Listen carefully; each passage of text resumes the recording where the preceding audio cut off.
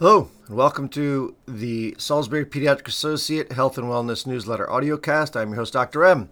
This is Volume 13, Issue number 29, which happens to correspond with the week of July the 3rd of 2023. This week, we're going to look at some literature that has recently been published in the peer-reviewed journals. Also, Part 2 is about Robert F. Kennedy Jr. Part 3, the book of Boys and Men. Okay. Literature review. Number 1. Is loneliness tied to an increase in death risk? A new study in Nature says yes, to a degree of the pooled effect size of 1.32 for all-cause mortality. Comes to us from Wang et al. In 2023 in the journal. In effect, that is a very large effect size of the variable loneliness on death risk. Why would this be? Many reasons come to mind, the greatest of which is the control that the mind wields over our immune system. If we think in negative and in sad terms over a period of time, the immune system will shift into a pro-inflammatory state and a weakened pathogen killing, which has massive downstream effects on our physiology. So ultimately, it behooves us to pay attention to those around us that are suffering from loneliness, especially the elderly.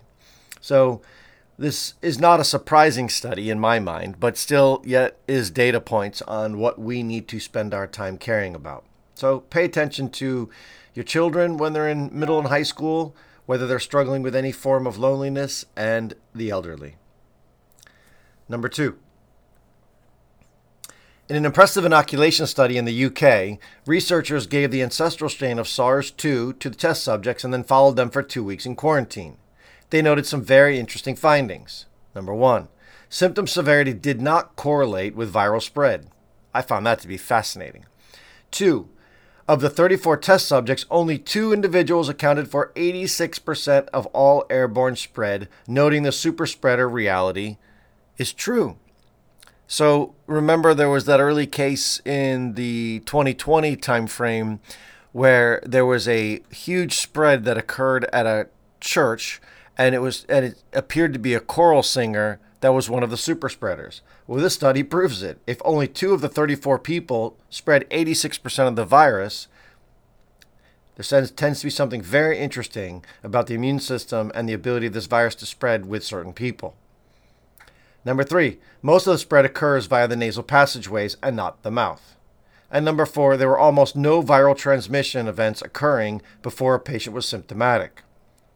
Also very important, because during the pandemic, it was thought that you were spreading for 2 days before you had symptoms. So no viral transmission before the patient was symptomatic. And oh, by the way, the symptom severity doesn't correlate with viral spread. And there's only a couple of people that are spreading everything. And most of the spread occurs by the nose. I mean, what a great study. Thank you, United Kingdom and Dr. Zhu et al. In 2023 for publishing this data for us. The one caveat here is that the study was done with a much less transmissible alpha variant of the ancestral strain.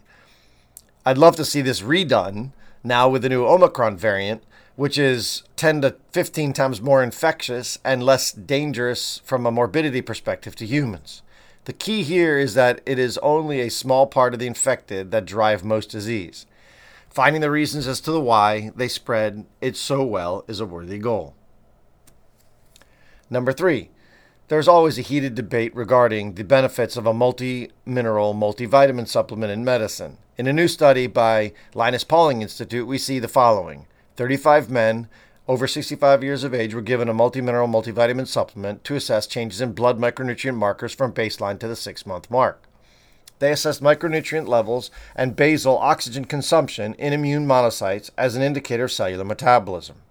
The supplement improved blood levels of vitamins A, B6, D, and E. The placebo group showed declines in blood vitamin concentrations. Supplementation did not significantly affect blood mineral level of calcium, copper, iron, magnesium, and zinc. Supplementation did prevent the decline in immune cell monocyte oxygen consumption rate. This comes to us from Michels et al. 2022, Michels et al.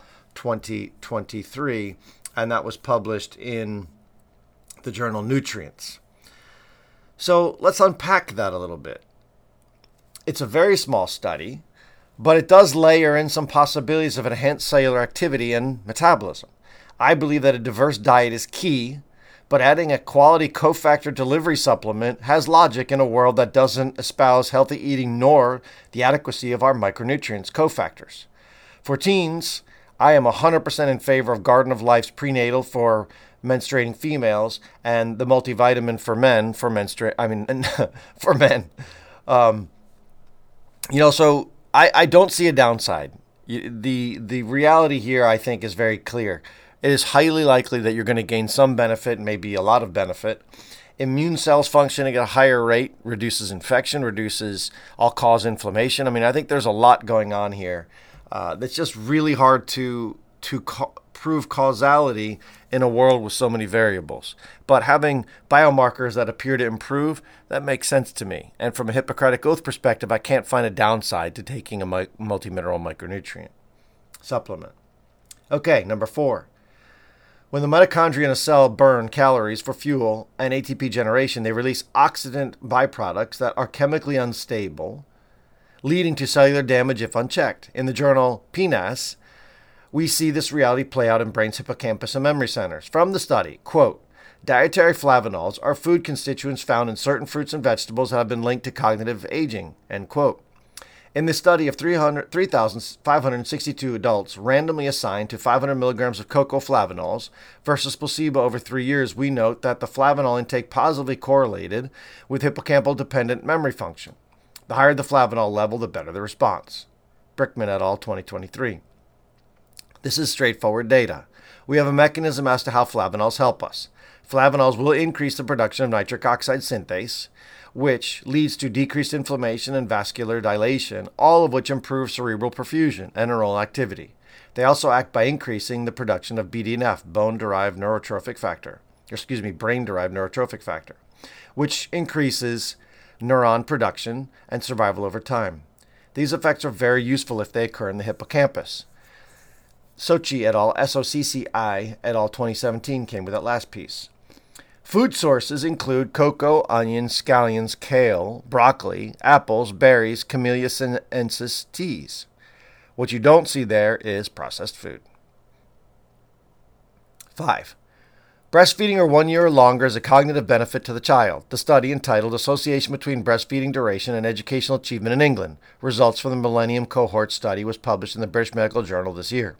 The study, quote, approximately 5,000 children were included. Longer breastfeeding was associated with better educational outcomes. For example, after full adjustment for socioeconomic markers and maternal cognitive ability in comparison with children who were never breastfed, those who were breastfed for longer were more likely to have a high pass in English and mathematics GCSEs, their standardized testing, and less likely to fail the English GCSE.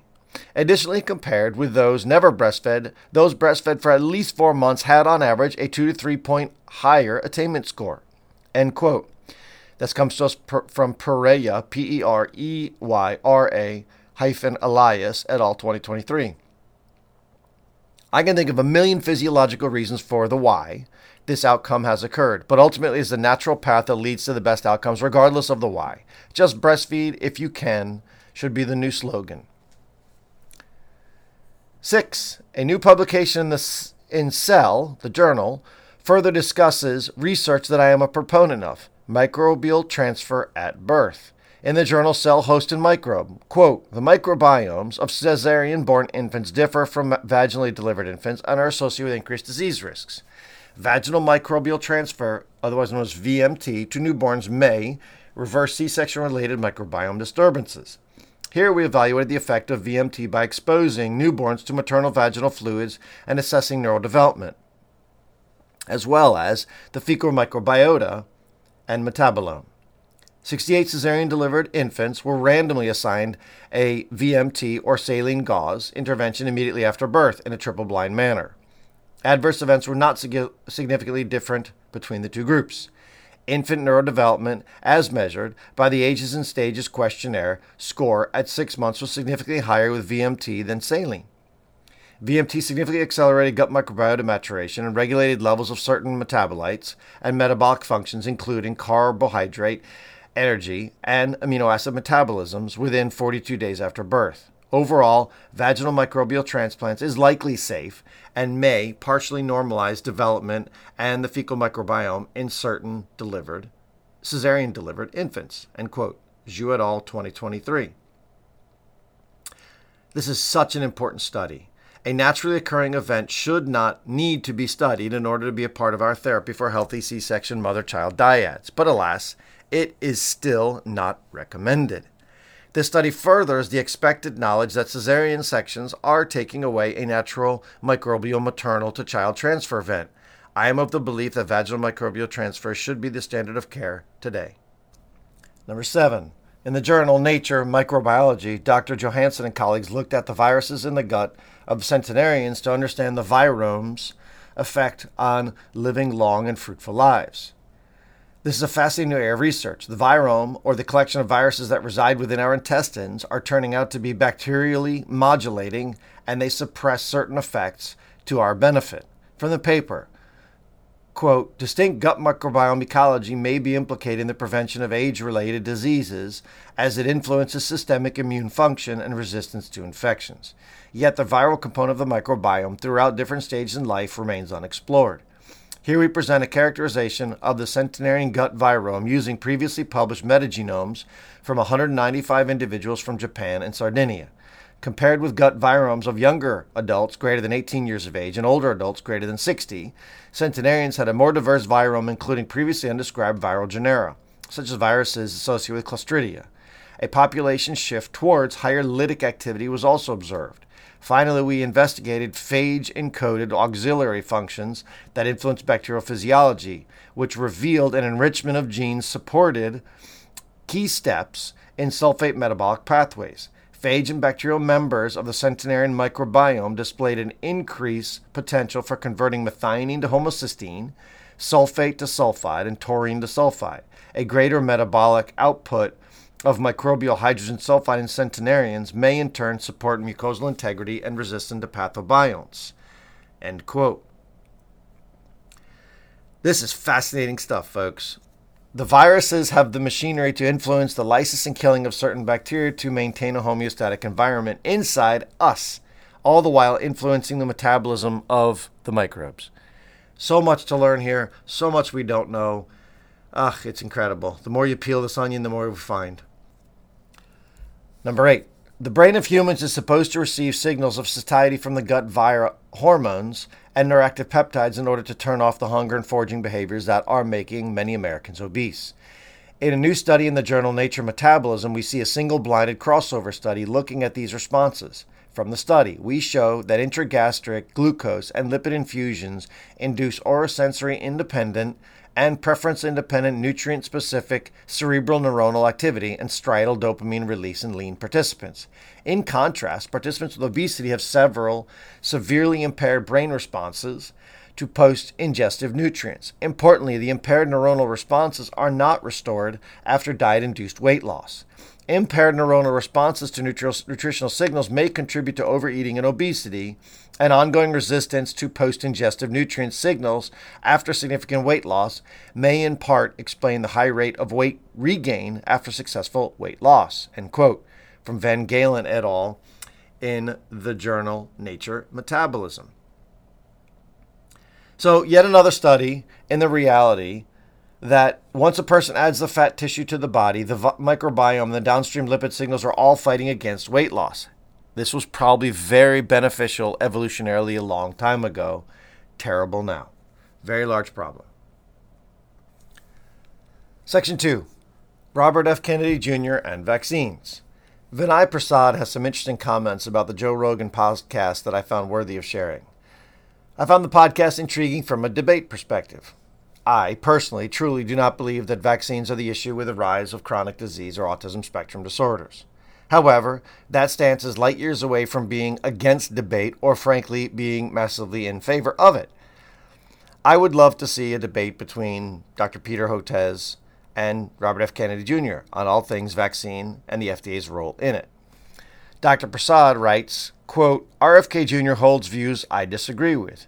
mostly because I think he has not made a strong or sufficient case, yet I am willing to compromise on some of these issues, and I can devise a study that we will both agree upon that will adjudicate the question. If I were to speak with him, I would suggest that we agree to run these proposed studies, and let that result settle the question. I strongly suspect he's going to be incorrect about several things he believes, but I do think the best way to disarm his concerns is to sit down and agree upon the study that will settle the question. I think insulting him is very unlikely to be fruitful, yet that is the preferred media tactic. End quote. Vinay Prasad, 2023. So for me, I can't understand a quality reason not to want a quality study to be performed prospectively, meaning going into the future, to further answer these questions. They're concerning. There is nothing to hide but truth, making this all the more disconcerting for the masses just looking for truth, myself included. I want a solid, large multi-center trial to prove what I believe to be true based on what my eyes have seen over 24 years at Salisbury Pediatrics, and science appears to have proven. I don't think vaccines are the problem. I did a lecture recently in Florida that I've spoken about, where when I go look upstream at the vaccination concern versus metabolic health, chemical exposure, microbiome disruption, all the other real, truly happening events, that's where I think we're seeing more autism spectrum disorder, more autoimmunity, more all of the rest. To me, Vinay Prasad is spot on in his opinion, almost to the letter. Read his whole Substack piece for a more nuanced understanding of Robert F. Kennedy Jr. And the link to the Substack is in my newsletter. Section 3. Richard Reeves, the author of the book of Boys and Men, just released a quality TED Talk that is 15 minutes long and worthy of your time. The link again is in the newsletter, or just try and search TED Talk 15 minutes Richard Reeves of Boys and Men. I highly encourage you to watch it. It's a very important new understanding of why young men are struggling so much more than young women in getting quality education and starting quality lives. Song of the Week, South by Hippocampus. The free thoughts this week were just have a happy July 4th. So it may be a little late when you listen to this, but nonetheless, hope you had a happy July 4th. As always, hug those kids. Have a great day. Thanks for listening.